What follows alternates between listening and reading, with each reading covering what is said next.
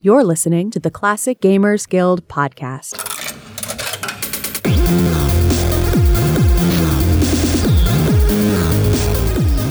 Hello and welcome to the Classic Gamers Guild podcast. I'm your host, Anna, and for now, my regular co-host, Paul, is away due to some dental issues, but he will be back shortly. And of course, in the meantime, we have the lovely Sarah Kelly with us.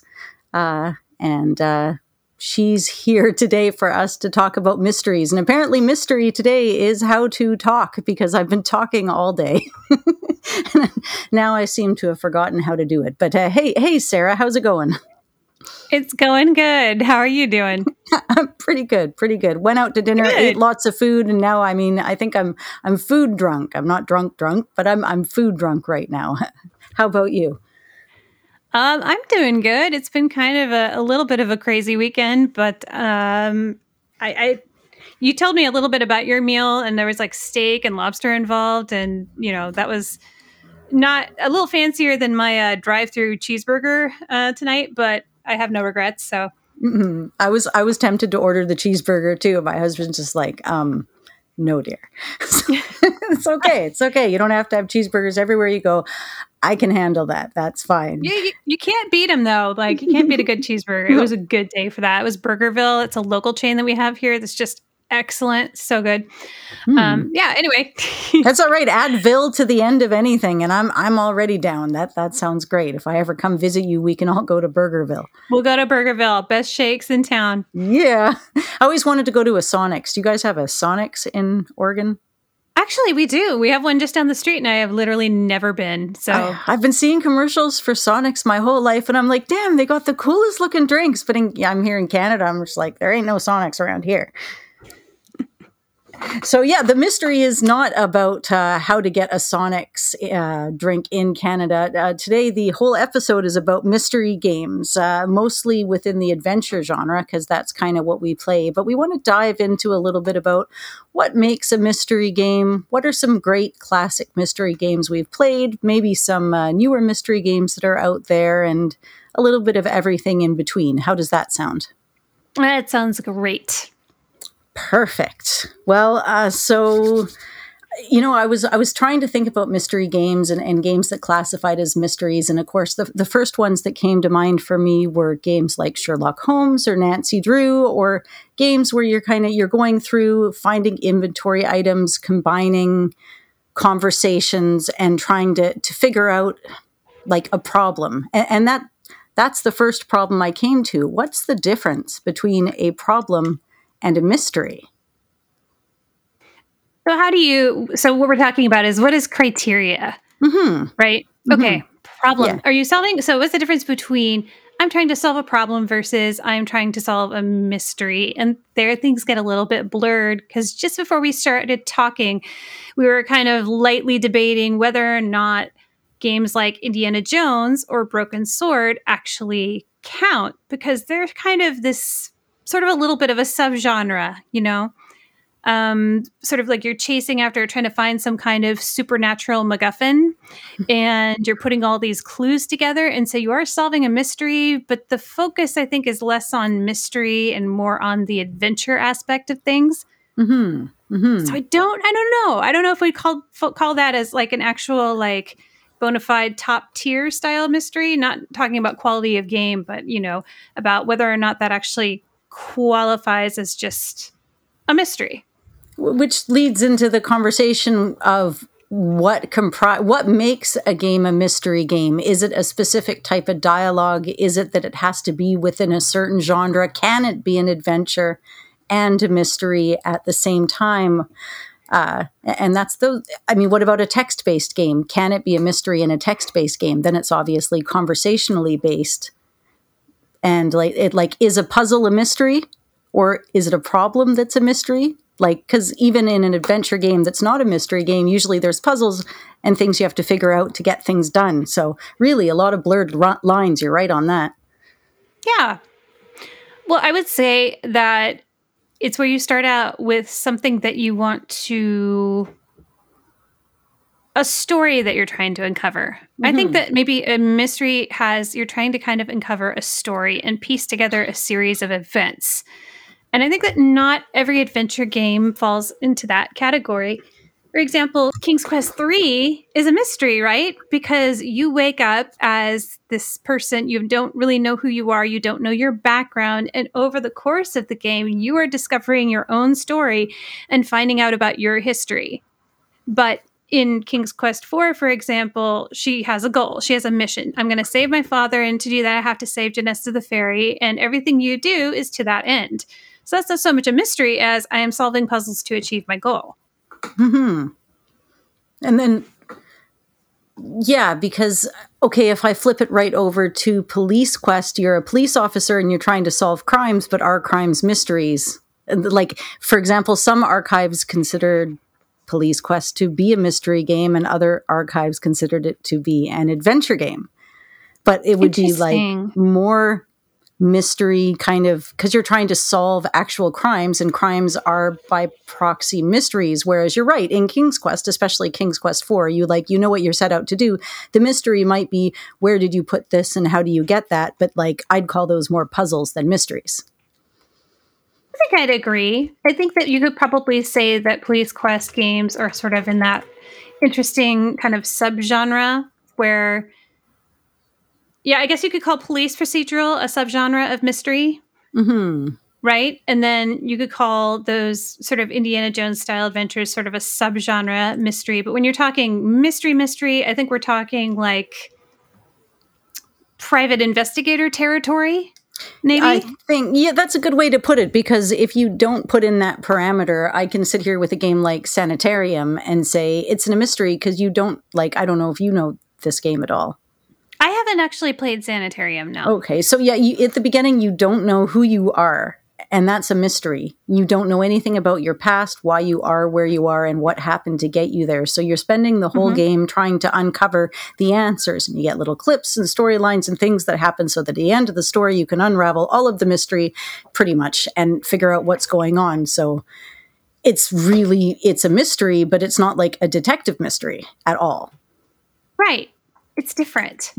Different. Like, again, Circle of Blood, or what was the other name that you have for it? Sorry, Broken Sword, right? Broken Sword, right. It started out, I think Broken Sword is more like the name of the series, and then there are different subs. I actually just played the 5th game a couple of weeks. Anyway, before I get into that, though, I was just thinking, so we kind of have strayed already kind of into mystery subgenres and like different categories. And I think the one that you brought up there, the I don't know who I am, or I have no idea what's happened, I wake up in a room and I'm trying to figure it out, is in itself an entire subgenre.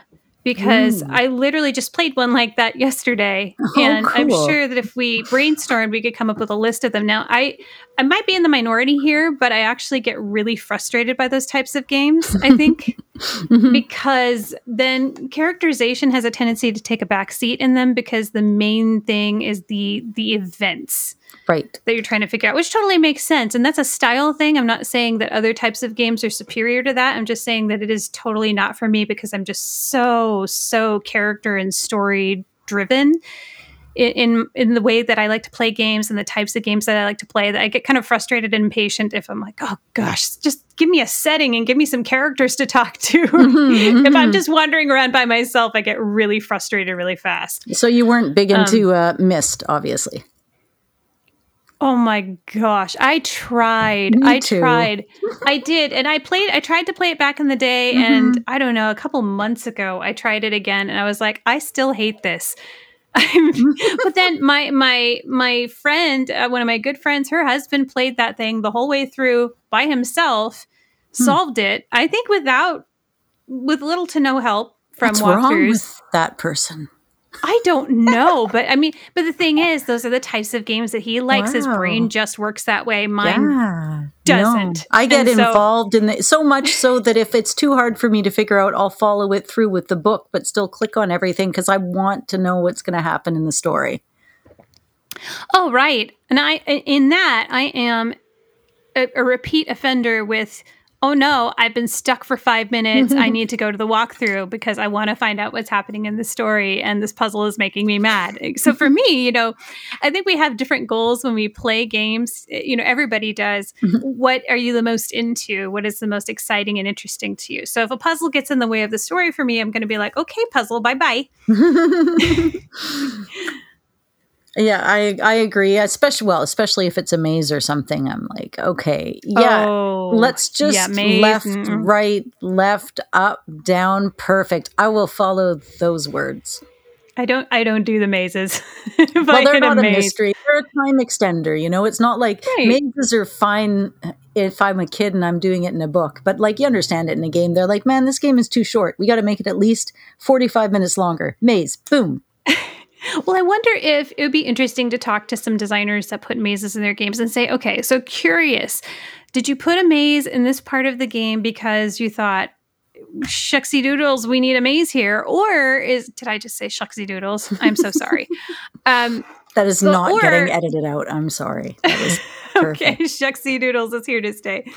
Or, I totally lost track of my thought. Oh yeah, do we put a maze here just because because we want it to be longer, or do we want to have a maze? Do we just love a maze? Yeah, this is the part of the game where a maze should be. I mean, could you imagine the game without one? And everyone's like, no, it needs the maze. You're like, okay.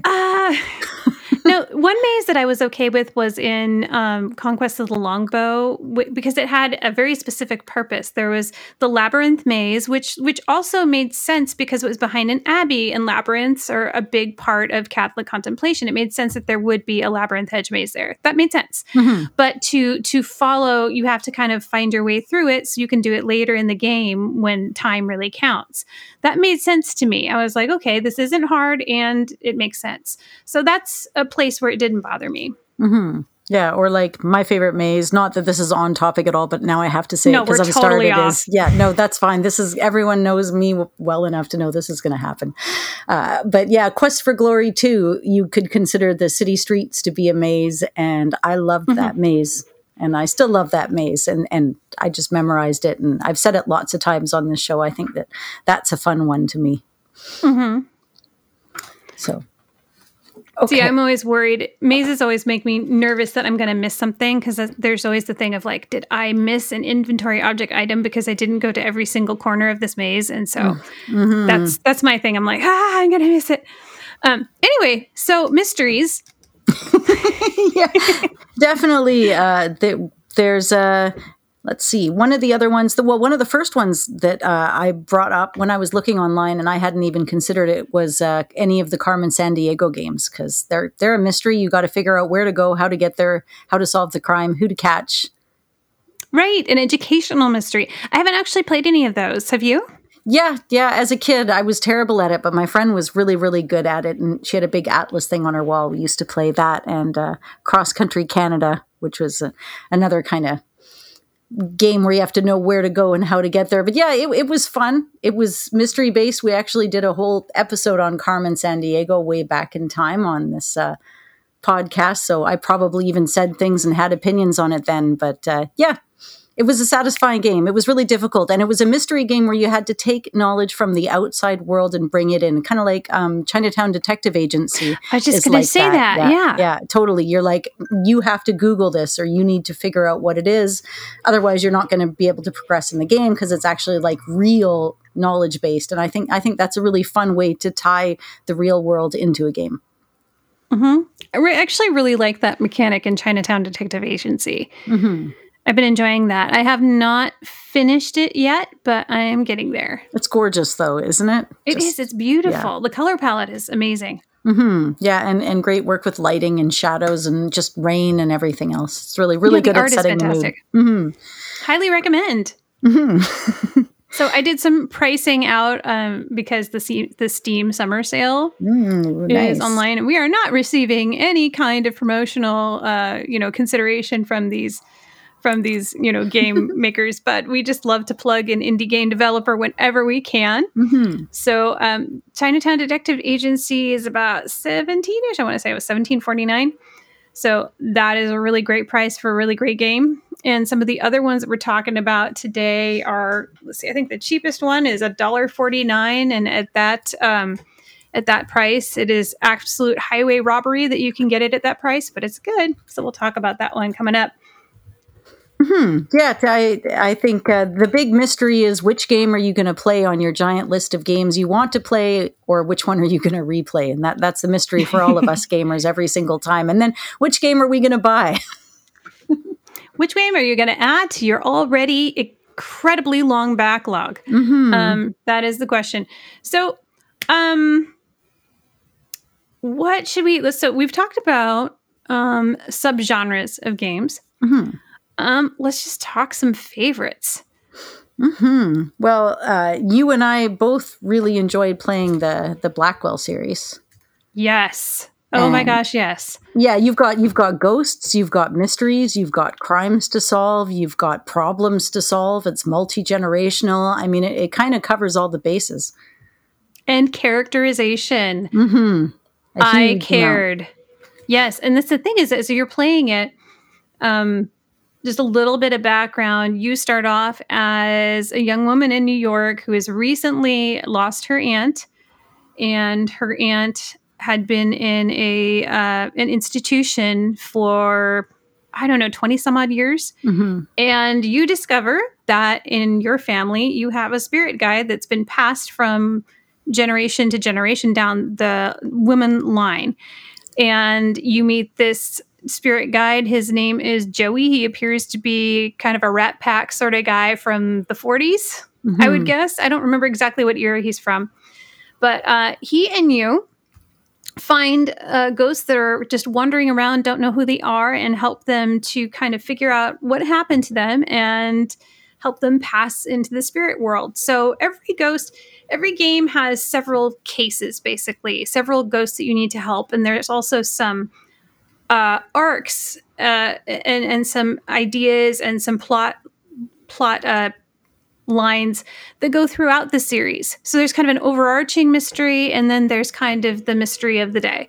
And it's wonderful because the characters are really vivid, and it's kind of a slow burn that way. But by the time you get to the fifth one, which is Blackwell Epiphany, you're just hopelessly emotionally involved. And I love that kind of a game. Yeah, the self-discovery as well. And Joey Malone, he's got such a great sense of spirit and character. He's not just a sidekick in this game. He's there to help you understand things, but he's also not there to like coddle you and hold your hand. And you still have to figure things out for yourself, but you also get to use the dynamic of moving him around because he can only do certain things or go into certain places. So it was really cool having both characters to bounce off of as well in the series. Right. So the main character is Rosangela, and she doesn't talk to the ghost. Okay, I'm trying to remember. She doesn't talk to the ghost directly. Right. Joey does that. Yes. But she's also the person who, once the ghosts realize who they are, then she can speak to them, and then she can kind of walk them through into the spirit realm. So they kind of work together. Yeah. And just a side note, the developer is Wadjet Eye. That's Dave Gilbert, primarily. And the writing is fantastic, and you'll find that writing in any of the games that Wadjet Eye has published. And you mentioned Joey Malone as a stand-up performance. He's an actor named Abe Goldfarb, and he is brilliant. He did a wonderful job, and he really brought that character to life. And there was one afternoon where Dave Gilbert was doing an AMA on his Twitter. And so I said, hey, how did you go about casting Joey? Because I was curious. And he said that Joey was, Abe Goldfarb was somebody that he already knew. And he said, this was an actor I already knew, and I just didn't want to entrust this character to anyone else. He knew that he was the right person for it, and he knew that he would do him justice, and he really did. Fantastic job. So the voice performances in these games are wonderful. Yeah. Plus, you've got mystery, like you said, ghosties, the whole nine. Yeah, and the game's kind of like each game builds on itself. Like if you're imagining the progression of Sierra, and each game is a slight bit of an improvement. This series does it, but without taking it out of its own genre. Like it's still classically the same, but there's these little tweaks and improvements that happen with each one of them that just makes each one a build on how pleasurable it is to play. It's really great fun. Yeah, I would agree with that. You can tell there's kind of a maturity that starts to build with the types of puzzles and the writing. And because this was the first one, the Blackwell Legacy was one of the earlier games that Wadjet published, and it's a good game. I mean, it's a great game, especially for being so early out of the gate for them. But as the games continue, you can see that they start to learn more about, what makes a good game, what makes a good puzzle. So it starts out good and it becomes great. And you're right, that makes it a real pleasure to play. And so you can kind of see the games grow, and they also grow in length too. The first couple are quite short, but by the time you get to number 4 and number 5, they're quite long, complete full length games.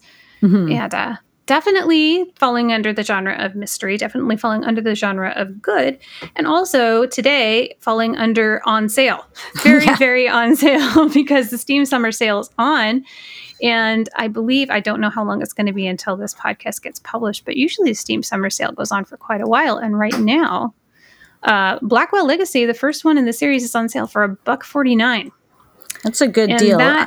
They updated this game April 24th. They are still updating this game. I mean, this is a developer who cares. There's also full, behind the scenes developers commentary with Dave Gilbert. He's also doing interviews with some of the voice actors and actresses in the game. As you go through it, his face pops up with different GIFs or graphics each time, and it's great fun. So if you played them once, play them again with the commentary on. Totally recommended. Absolutely.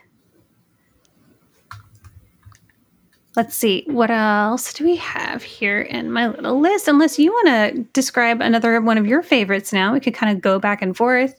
Sure. Well, we can hit into, I loved the Tex Murphy games. The first one I ever played was Under a Killing Moon, although the Martian Memorandum is pretty good. The Pandora Directive is really good. But all of those are great mystery games that are, a lot of it is text and conversational based, as well as picking up inventory items. You could say it's just an adventure game, of course, and that it's an adventure mystery, but because you have that whole detective aspect, I think it'll fit within our parameters. Oh, absolutely. We played a bit of Killing Moon together. I was going to say we Twitched it, and that just shows you how tired I am right now. We streamed it on Twitch, and Twitching is not a thing. Well, I mean, Twitching is a thing, but that has nothing to do with streaming. So, I actually thought that that one is an FMV. I thought the actor was utterly charming. Just loved him. I don't think I was a big fan of the 3D aspect of that, but it's the only FMV games I had ever actually played up until like many, many years later. And the only reason it caught me was his sense of humor. Oh yeah, he's great. He's really, really funny. And but I bring up the 3D thing because I get a little bit seasick with that kind of stuff. So I tend to not like it just because it's hard for me to look at.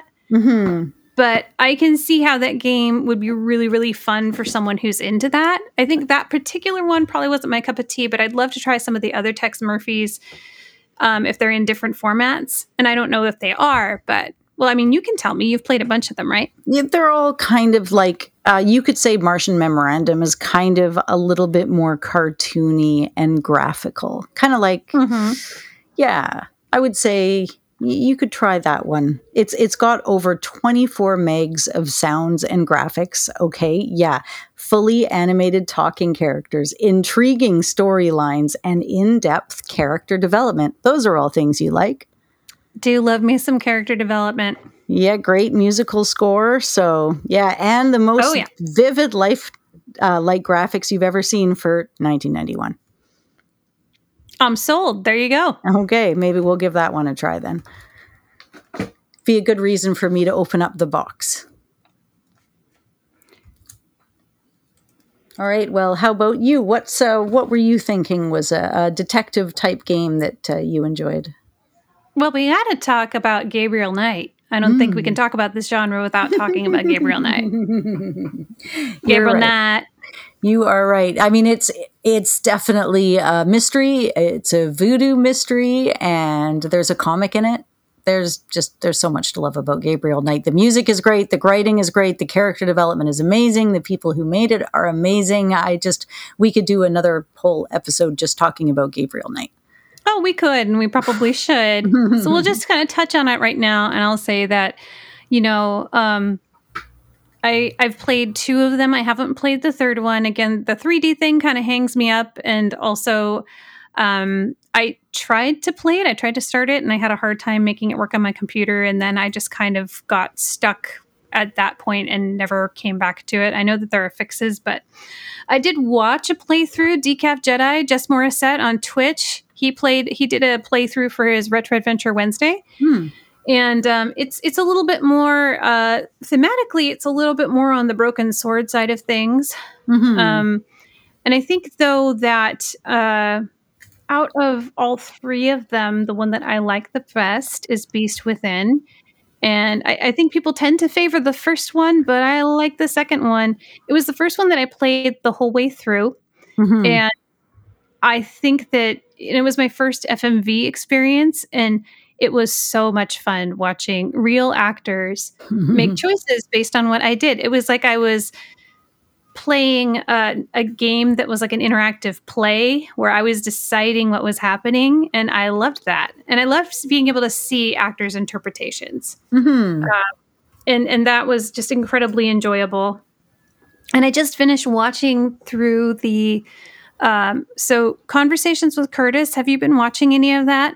Yeah, I've caught a couple of them. He had Victoria on, and right, David Flame Holm on. They've done some great work there. So he just played through with Daniel Abu, Gabriel Knight 2, Beast Within.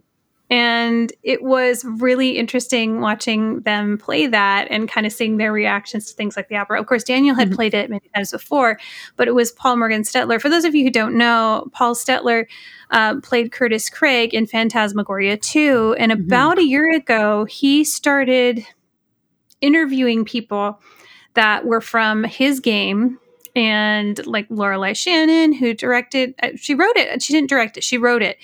And I think he interviewed his director and some of his fellow actors. And then he started expanding that project to other games and other actors from different FMV games. And he's expanding to non-FMV games as well. But he started out, he played all of Phantasmagoria 1 with Victoria Morcell. And he just finished Gabriel Knight 2. And so that was a really interesting experience watching him play that. I really enjoyed it. I highly encourage you to go onto YouTube. They're all the episodes are archived there. Sit down, have a watch. It's a lot of fun.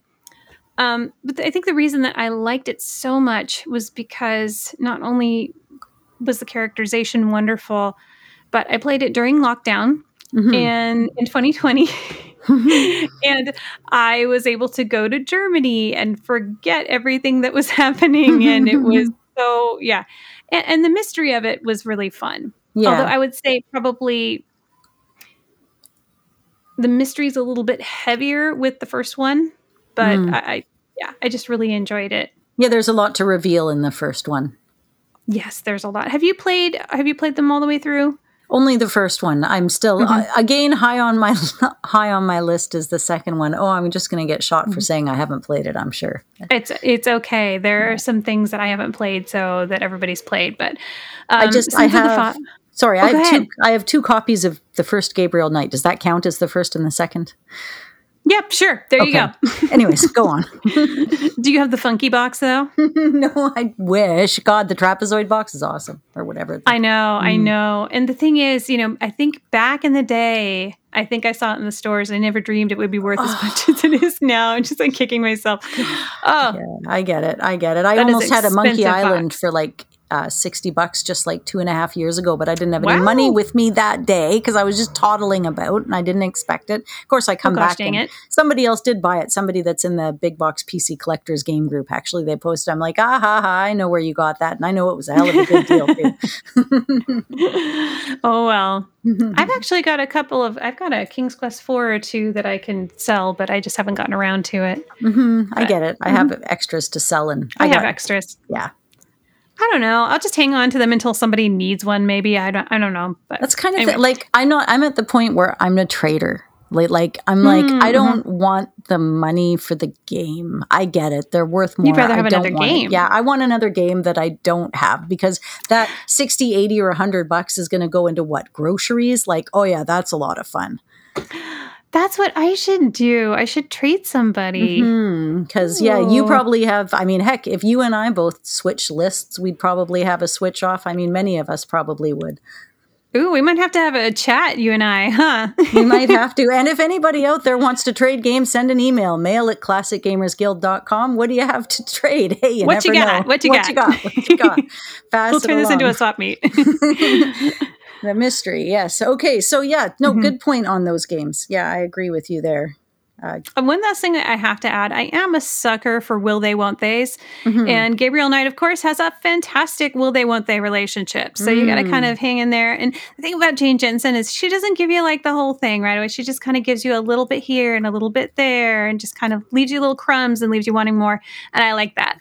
So there's two mysteries. There's, are you going to solve the mystery of the voodoo murders? And are you ever going to get together with Grace?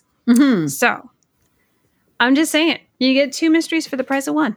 Oh, and you need that. Like a lot of those games need that, like sexual tension, and I mean, because it's also realistic and it's a huge part of life. And like I'm just a sucker for that as much as anybody else is, right? So, Right. It's half of the reason why anybody watched X-Files. Yeah. Oh, exactly. And speaking of X-Files, I have the big box for X-Files sitting right here. And I know you and I, at some point, we're going to talk about feelies. But I have to say, for those that have seen the X-Files game box, the front of it actually has like a transparency film on the inside of the X. And behind it, it has like this holographic CD box. And you're like, oh, is it just CD-ROMs? But then you open it up and it's file folders that are all labeled like the truth is out there and deny everything. And the CD-ROMs are in there with like little file tabs. It's absolutely adorable. Oh, that's so cool. I love stuff like that so much. Oh, it's just the time and attention. It's like a DVD versus a Blu-ray. People are like, oh, Blu-ray's so great. It looks so pretty. I'm like, where's the extras? Where's the video games? Where's the cool stuff? It's like, oh no, like I don't know about you, but like in the Blu-ray videos I've seen, the menus are so minimal, and yet you go into a DVD and you're like, my God, could they cram any more extra stuff into this thing? Holy crap. Like, bring me the extras. I want the bits.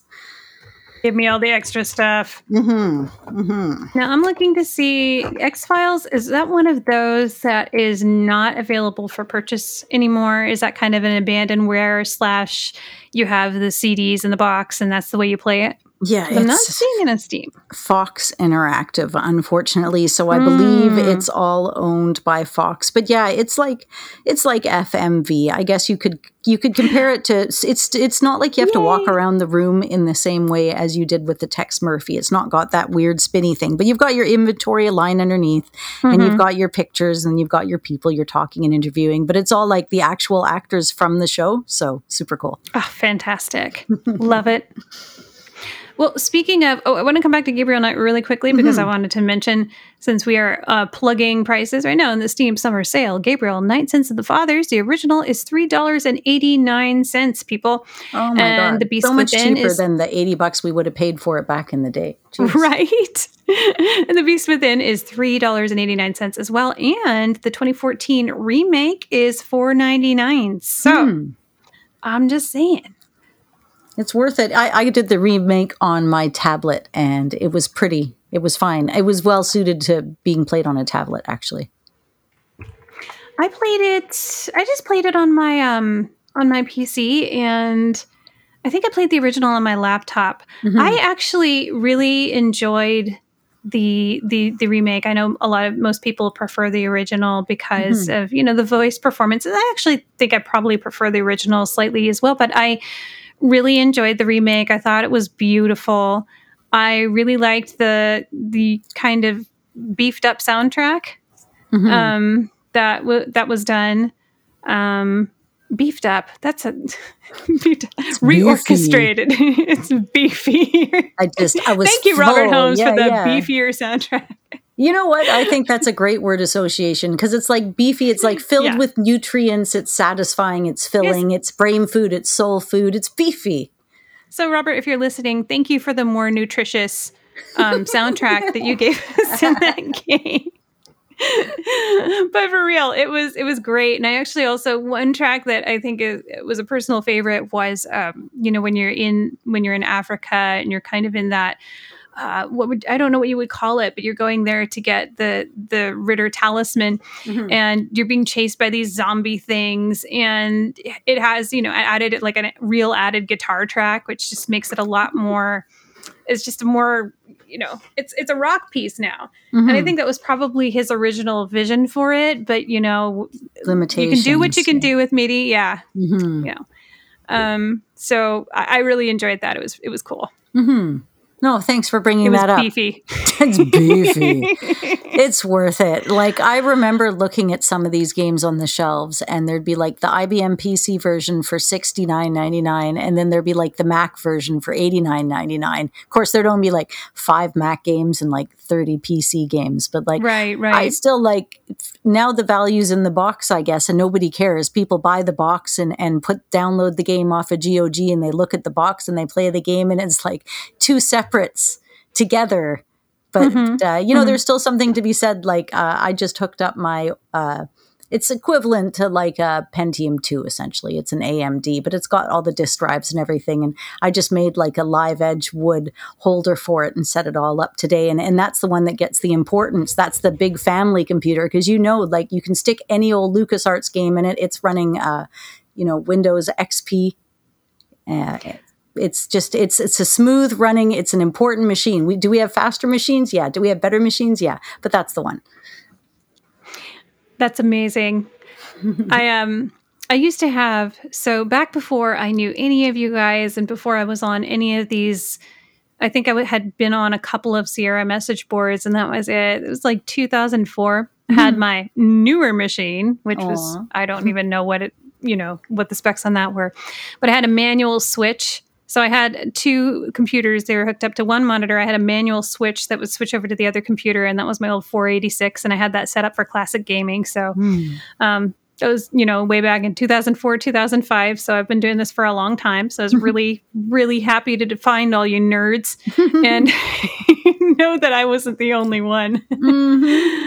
But yeah, I don't have that computer anymore. I think my dad made me give that one back. But yeah, I'd like to have I'd like to, I still have some of his older computers back at my mom's house, and I want to get those up here and, put together a real old-fashioned retro setup. I have dreams of having the space to do something like that. Like, I want to do it so bad.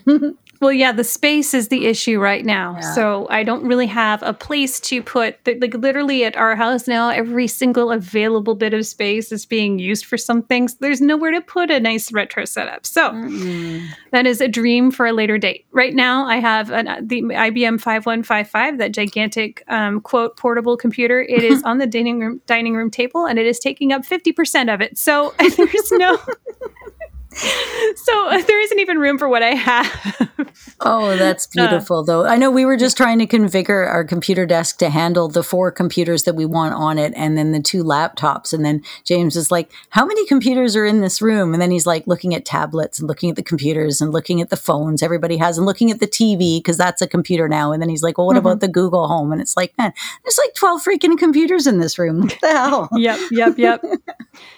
I'm sitting at a desk with 2 right now. I've got my work computer, my work laptop, and my tower. And then behind me is my husband's gaming computer and his work laptop. And I think there's an iPad over there. And of course, I'm sitting here with my phone, which is also a computer. Oh, Now, if you man. listen carefully, you might hear the dulcet tones of my baby crying in the background because she's probably not very happy about having to go to bed. So just FYI, that's in the background and it's adding a little bit of flavor. Oh, it was funny. Yeah, I like that flavor. Baby flavor's yeah. fine. I don't mind that at all. I was thinking because my son was making, speaking of kids, he was making fun of my husband so hard because when my husband was like, let's count the computers, he was counting the phone as a computer and the tablet as a computer. And my son, he's 11, right? He's like, those are not computers, Dad. That's a phone and that's a tablet. How old are you? And he's just like, what? But then anyways, my son runs to his older brother who's like, more than a decade older than him. And he's like, oh man, like my dad, he's so old. He keeps calling like the phone a computer. And my son, who's like another generation of kid, was like, it is a computer. He's like, crap, I can't prove my point to anybody here. I mean, it's a computer. When I was teaching at one point, I think I actually even told my class, because this is just at the point where, all the kids are starting to have phones. And I was like, reboot your phone every once in a while. It's a computer. It needs to be restarted. Exactly. Clear that cache. Just like let it run free a little bit. Let it stop and rest a little bit. Back in the day when you could take out batteries, fine, do that every once in a while. Like now you can't do that. You're just like, I guess I'll turn it off then. Yeah, I could go into a whole thing of how I think that they made batteries non-removable just so that you wouldn't be able to just buy a new battery when your battery starts going down, really, because I used to do that. I'd just buy a new battery. Me but too. Now you can't do that. You have to buy a whole new phone. My kid is rocking my S4 right now. Woo! So hard. And he's also got my S7 Edge and he's got both of them. And he's like, these things are great. I ordered a new battery for the S4 and the thing's like golden, man. There's nothing he couldn't do with it other than, play a fast game. But the point is, with the new battery, those things last forever. It's the battery that goes every time. And I'm like, yeah, and what if the battery swells? You've got all these issues in these. Anyways, yes, it's my beef. I was so angry when they removed keyboards that you could tactily touch from a phone. Like I used to have an LG Sunshine, right?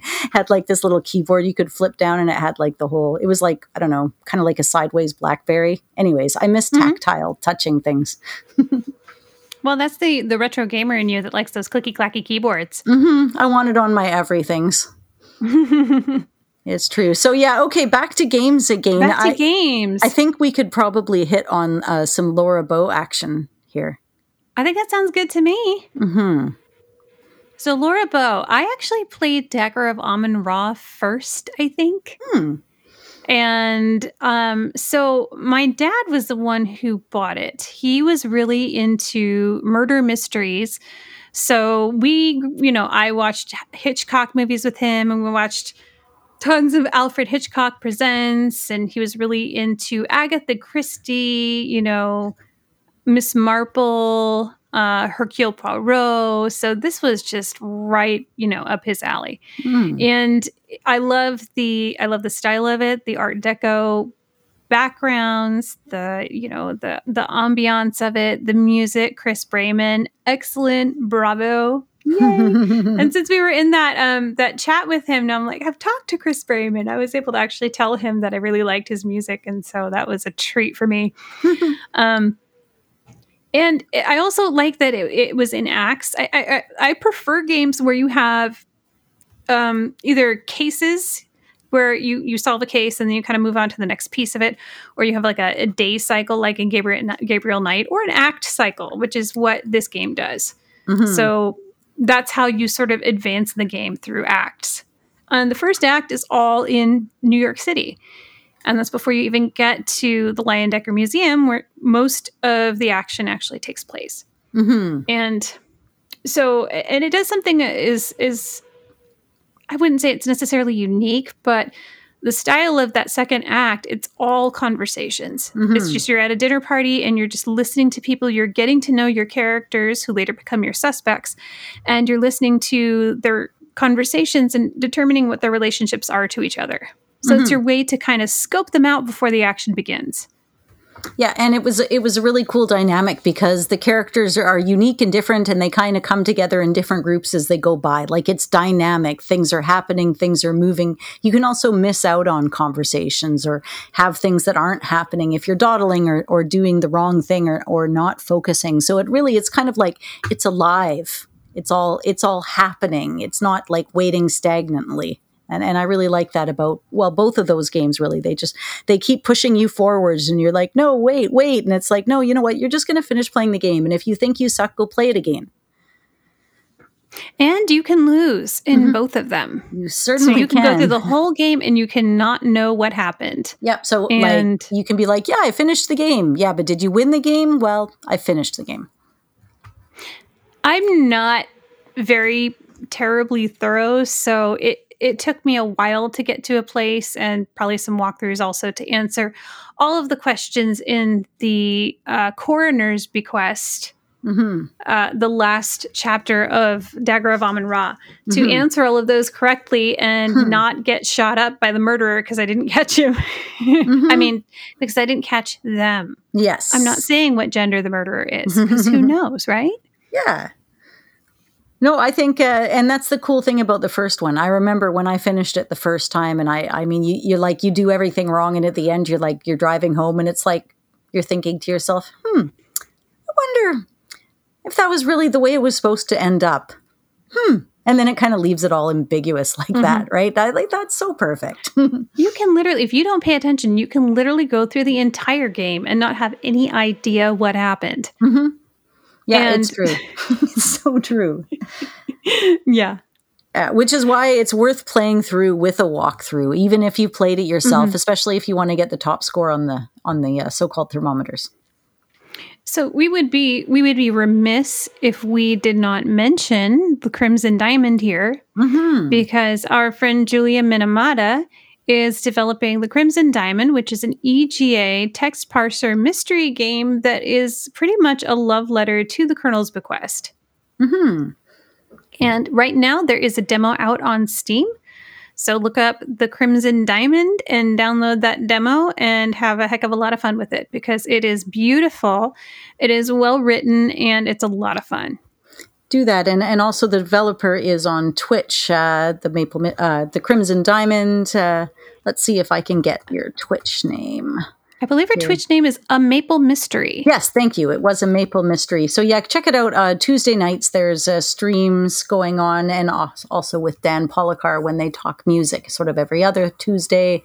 So between 5 o'clock and 8 o'clock here, about Pacific Standard Time on Tuesdays, you can always go on, see what's happening with the game, and check it out. It's totally well worth it. Absolutely. I haven't done beta testing for a while, but I got to play a couple chapters ahead, and you guys are in for a treat. Oh God, it's going to be great. Yeah, no, totally. So yeah, those are all fantastic games, and also we can't talk about the Colonel's Bequest or Dagger of Amun-Ra without talking about some of the lovely bits and pieces that are inside the boxes. If I go to, for example, Colonel's Bequest, you've got, a magnifying glass, a notepad. I'm opening the box. You can hear me opening the box here. But you've got... we're providing you the ambience, right. The sound of opening the box, so you can kind of be there with us. We're right here. And as I said, you've got your fingerprints to identify that the notebook is just... It's all just super authentic and super fun. You know what? I have 2 magnifying glasses. See, this is where we get into stuff to trade, right? What do I need 2 Colonel's Bequest magnifying glasses for, really? Okay. Now, doesn't that come with a notepad? It does. Like a beautiful physical notepad? Like a physical lined notepad. I only have 1 of those. I don't have 2 of those. But yeah, Tulane, right? Laura Bow with the classic black, and then it's got the figuring with the golden writing on it. Yeah. So you're supposed to technically take this notepad, which, thank you, by the way, whoever gave me this used copy didn't do that. But yes, you're supposed to take the notepad and actually write your clues and things in it, kind of like when you're playing Clue, the game. That's so fun. And then, of course, you were mentioning some of the nice stuff they have in the Dagger of Amun-Ra box. Now, unfortunately, my Dagger of Amun-Ra box that I owned back in the day has disappeared, but I still have a couple of things from it. I have the manual and there's this little pamphlet from the Leyendecker Museum that kind of describes it as a, kind of like something you'd pick up at a hotel for a local attraction. You'd pick it up and look, oh, this might be a good thing to go to. So it's kind of this neat little in-game, in-universe piece of the game. And that kind of stuff is really fun. I like it a lot. Yeah, a lot of information. I mean, you're talking about feelies in games. I could definitely do a whole episode on game feelies, but even just within these mystery games, it's fun. Just these little pieces that makes it feel a little bit more real. Like you're not just helping somebody in a game solve a mystery. You're a detective and you're going to be solving a mystery right alongside them, Yeah, it helps to bring you into the universe. Yeah, I'm trying to think. I'm looking at these, and from the ones that are boxed, I'm trying to think, what are some other feelies? Because these other ones, so the Blackwell games, for example, they were never boxes. Those were, I believe, exclusively digital releases. As was Lamplight City. Thimbleweed Park might have had a box when it had a Kickstarter back in the day. Did Thimbleweed Park have a Kickstarter? I don't remember. And Thimbleweed Park is not one we've talked about yet, but we should. No, we actually should. Another great mystery. And, you can pick your characters. You have a lot going on. It's very like LucasArts, but it's also very X-Files. Like, you're almost like Mulder and Scully and that stuff too. Totally worth a play and different ways that it can go. Well, it starts off with a murder. You actually start off playing as the person who gets murdered. And then it goes into a couple of the other characters. And I think there end up being 1, 2, 3, 4, I think like 5 playable characters throughout the game. 6 if you count the first guy. So there's an awful lot. And each one of these, you can use different people to solve different mysteries within the game.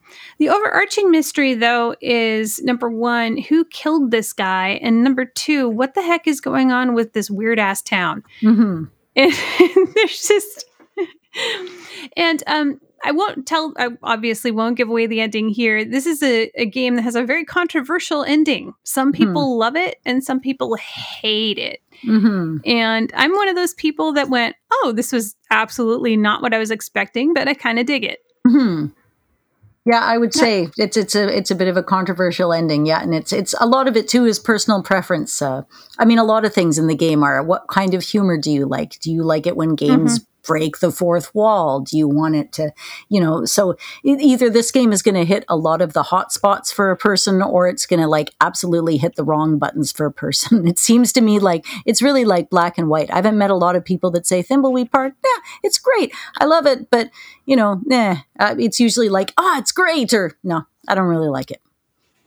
Yeah, it's definitely one of those that people either really like or they really don't. And speaking as someone who generally is not into the LucasArts style stuff, I actually really, really liked it. I played it on Switch, and this wasn't true the whole way through, but my husband kind of played it with me a little bit, meaning that he would work through puzzles with me, and there was one point where he actually helped me solve something. I was like, "You're a genius," he said, by saying something offhand. It was kind of like one of those, tropey TV things where somebody says something random and then you go, "Oh my gosh, you solved it." And they're like, "What?"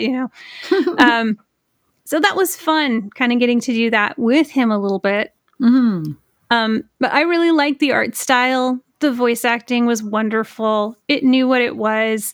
It played to its audience, and that audience was me, and I was very pleased with it. I had a good time. I guess if you're thinking LucasArts and Mystery, Maniac Mansion is a mystery. Honestly, I can't speak to that because I haven't played it. Have you? Yeah, I've played that, and you're trying to figure out like what really happened when the meteor landed, right? What happened? How did it change people? What are the tentacles? Why are things where they are? Yeah, there's just a lot. You have to pick different characters to solve different mysteries. I'm not trying to give away too much because I didn't really give a spoiler, but yeah, it's definitely what I would consider not just a mystery game, but a really challenging and decent mystery game. It's not as easy as you'd think. I mean, not that you'd necessarily think it's easy, but like LucasArts games, you're like, oh, a lot of them are easy, except for the Dig. Dig's not very easy. But Maniac Mansion, also not that easy, but lots of fun. Oh, the Dig was really hard. Right? I have the strategy guide. Otherwise, I'd be like screwed. I threw up my hands and went to a walkthrough. I was like, I can't. Yeah. No. It was really, really difficult. And it's a book. It's a novel, The Dig, by Alan Dean Foster. I ended up randomly coming up across it, and I'm just like, holy shit, I didn't even know. So Alan Dean Foster, I think he wrote some Star Trek and Star Wars books too. Yeah, he's all up in the sci-fi. Yeah. Exactly. Yeah. You got it. Well, moving into games, since we're already talking about games that are a little bit newer, one that I thought of that we hadn't even talked about beforehand was Contradiction. Have you played that one? No, not at all. Tell me about it. So Contradiction, Spot the Liar. This is a game that was published by Baggy Cat Entertainment. It is an FMV. It came out in 2015. It stars Detective Inspector Frederick Jenks. This is a English countryside murder mystery. So if that is your jam, if you like things like Midsummer Murders, etc., this is going to be something you'll enjoy. So a young woman dies. It's a suspicious death. And he ends up going around. You play this kind of quirky British inspector, and you question everybody in the town. And primarily what you're doing is you're trying to catch them in lies. So that's why it's called Contradiction. The way that you move things forward, I think there are a couple of inventory items, but for the most part, it's just talking to people and catching them contradicting themselves. And that's how you figure out what happened. So, I highly recommend it. I had a heck of a lot of fun. It is well acted. So I know that FMVs have a reputation for being kind of cheesy, but this one, it fully embraces what it is, and everybody is all in, and it is really enjoyable. And I think everyone does a really, really good job. So I recommend. You can get it on Steam, I believe. I think that's where I got it. I'm going to check really quickly to see if it's on sale. You get to listen to me type. Well, right now it is $10.39. That's not bad. This game. It also says this game may contain content not appropriate for all ages. I don't remember that. I remember it being tamer than other ones that don't actually warn me about that. So I wouldn't worry about it. They're probably just being generous with it or something. Unless there's something I have completely forgotten. But And I guess speaking of new games too, Voodoo Detective, you've got adventure, you've got comedy, you've got like old school detective novel style humor. It's on sale too for a little bit off. In Canadian dollars, it's about $15, which means in American dollars, it's essentially free. So, another great one, a great developer on it. Some of the art is done by Classic Gamers Guild very own Bruce Bernizzi, and definitely give it a go. The graphic style is whimsical and cartoonish, but with like a little bit of a dark overtone. It's got some absolutely gorgeous art. It's got a beautiful music score and a really, really cool color scheme. Definitely well worth playing. And that one, it really falls into the classic definition of a mystery game. Very much so. Yeah, and you've got to use your wits and figure it all out. Now, does that one do? Oh, go ahead. No, you first. I was going to say, is that one a case style thing, or do you play solving one mystery the whole time? It's kind of like everything's based within a town. So you've got dirty secrets to uncover, but there's like a mysterious woman and you're like, who is she and where does she come from? So yeah, little things to figure out along the way with your overarching mystery as well. Okay. Yeah, very, very much, I guess, inspired by the likes of, again, back to LucasArts, Monkey Island, games like that. But there's a lot of voices you'll recognize, too. If you play games like Final Fantasy or Dragon Age or Diablo or, I don't know, Star Trek, they've got all sorts of great people in the cast. Wow. That's awesome. Well worth checking out. Any other new games you'd recommend? I guess it's coming up to about an hour. We're probably going to start wrapping it up. So also, any last thoughts you have on Mysteries 2, now would be the time. Okay. Well, I can't think of any other new ones at the moment. there was Pawns and Crowns, but that one I think falls a little bit more into the genre of Broken Sword type stuff. It gave me really strong Broken Sword vibes. And so if you're into that, I recommend it. I felt like it was a little bit shorter than I wanted it to be. I think kind of by the time we hit that climactic ending, I was like, oh, is that all? I thought there was going to be more, So I could see that they're trying to lay some groundwork with the characters. And like I said, I want to be generous when I'm kind of reviewing stuff, because I really want people to, play games, to give them a try and see if they like them. Because my opinion and my experience doesn't necessarily mean that it wasn't good. It just means that maybe it wasn't the right game for me. So I think that anybody who really enjoys Broken Sword is gonna, with a little dash of will they, won't they, is gonna enjoy this game, and you should give it a go. It's gorgeous. It's well acted. So yeah, overall enjoyable. I think there were a couple of things where I was like, I don't know if I love this, but I mean, that's not enough of a reason not to play it. Yeah, a lot of games have stuff like that. Oh, and I'd also be remiss if I didn't say, check out the Phantom Fellows. It's another mystery. You've got ghosts involved. You're trying to figure stuff out. The first 2 days of the adventure are available on a demo on Steam. So just pop in the Phantom Fellows, give it a go. You'll definitely not regret your time with the game. Is that so? There is a demo, you say. You can hear me typing in the background. Look at that. There's a free demo. Hello. There is. Yeah, always looking for people to stream that game too. And if you ever do, link me over. Hey, will do. So, yeah, I mean, go ahead. Oh, go ahead. I was just going to say, so, the biggest mystery is, it seems like the biggest mystery we've come across on this episode is what exactly meets the criteria of a mystery game. But I think we busted through those walls a little bit and kind of put a few categories in their place, so to speak. Right. And before we go, I absolutely need to mention honorable mentions. Cognition and Lamplight City. Cognition was I believe it was a Phoenix Studios game. And it actually stars Raleigh Holmes, who is the daughter of composer Robert Holmes, as the main character. And it's a little bit of it's definitely mystery. It's kind of got a really rough, kind of gritty edge to it. And some really great twists and turns along the way. It is definitely on the gorier side. So if that's not for you, then maybe this game isn't for you. But if that doesn't bother you, then give it a go. For my other honorable mention, Lamplight City, I mentioned it before. It is really fun, really great atmospheric game, great voice acting, really well done, and pick it up. Thank you so much for the recommendations and all of your suggestions for Steam games, whether they're on sale or not.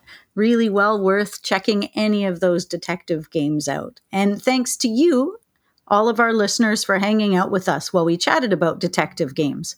What do you think qualifies as a detective game? What are some detective games you've enjoyed playing or even are looking forward to playing? Tell us about it. You could send an email, mail@classicgamersguild.com. You could find us on Facebook. We're a page, we're a group, Classic Gamers Guild. You can send out a tweet. I'm usually available at CGG Podcast. Paul is often found at Phantom Fellows. Do you prefer Instagram? Hey, we're there too, at CGG Podcast. I know, bit of a theme going here. And of course, this show would not be able to happen if it weren't for you, our fantastic Patreon subscribers. Yes, I mean you lovely people. If you haven't checked it out, it's Classic Gamers Guild on Patreon. We even put out bonus content at least once or twice a year, for sure. So, all right, that's it. I'm done. Thanks for joining us, and don't do a murder.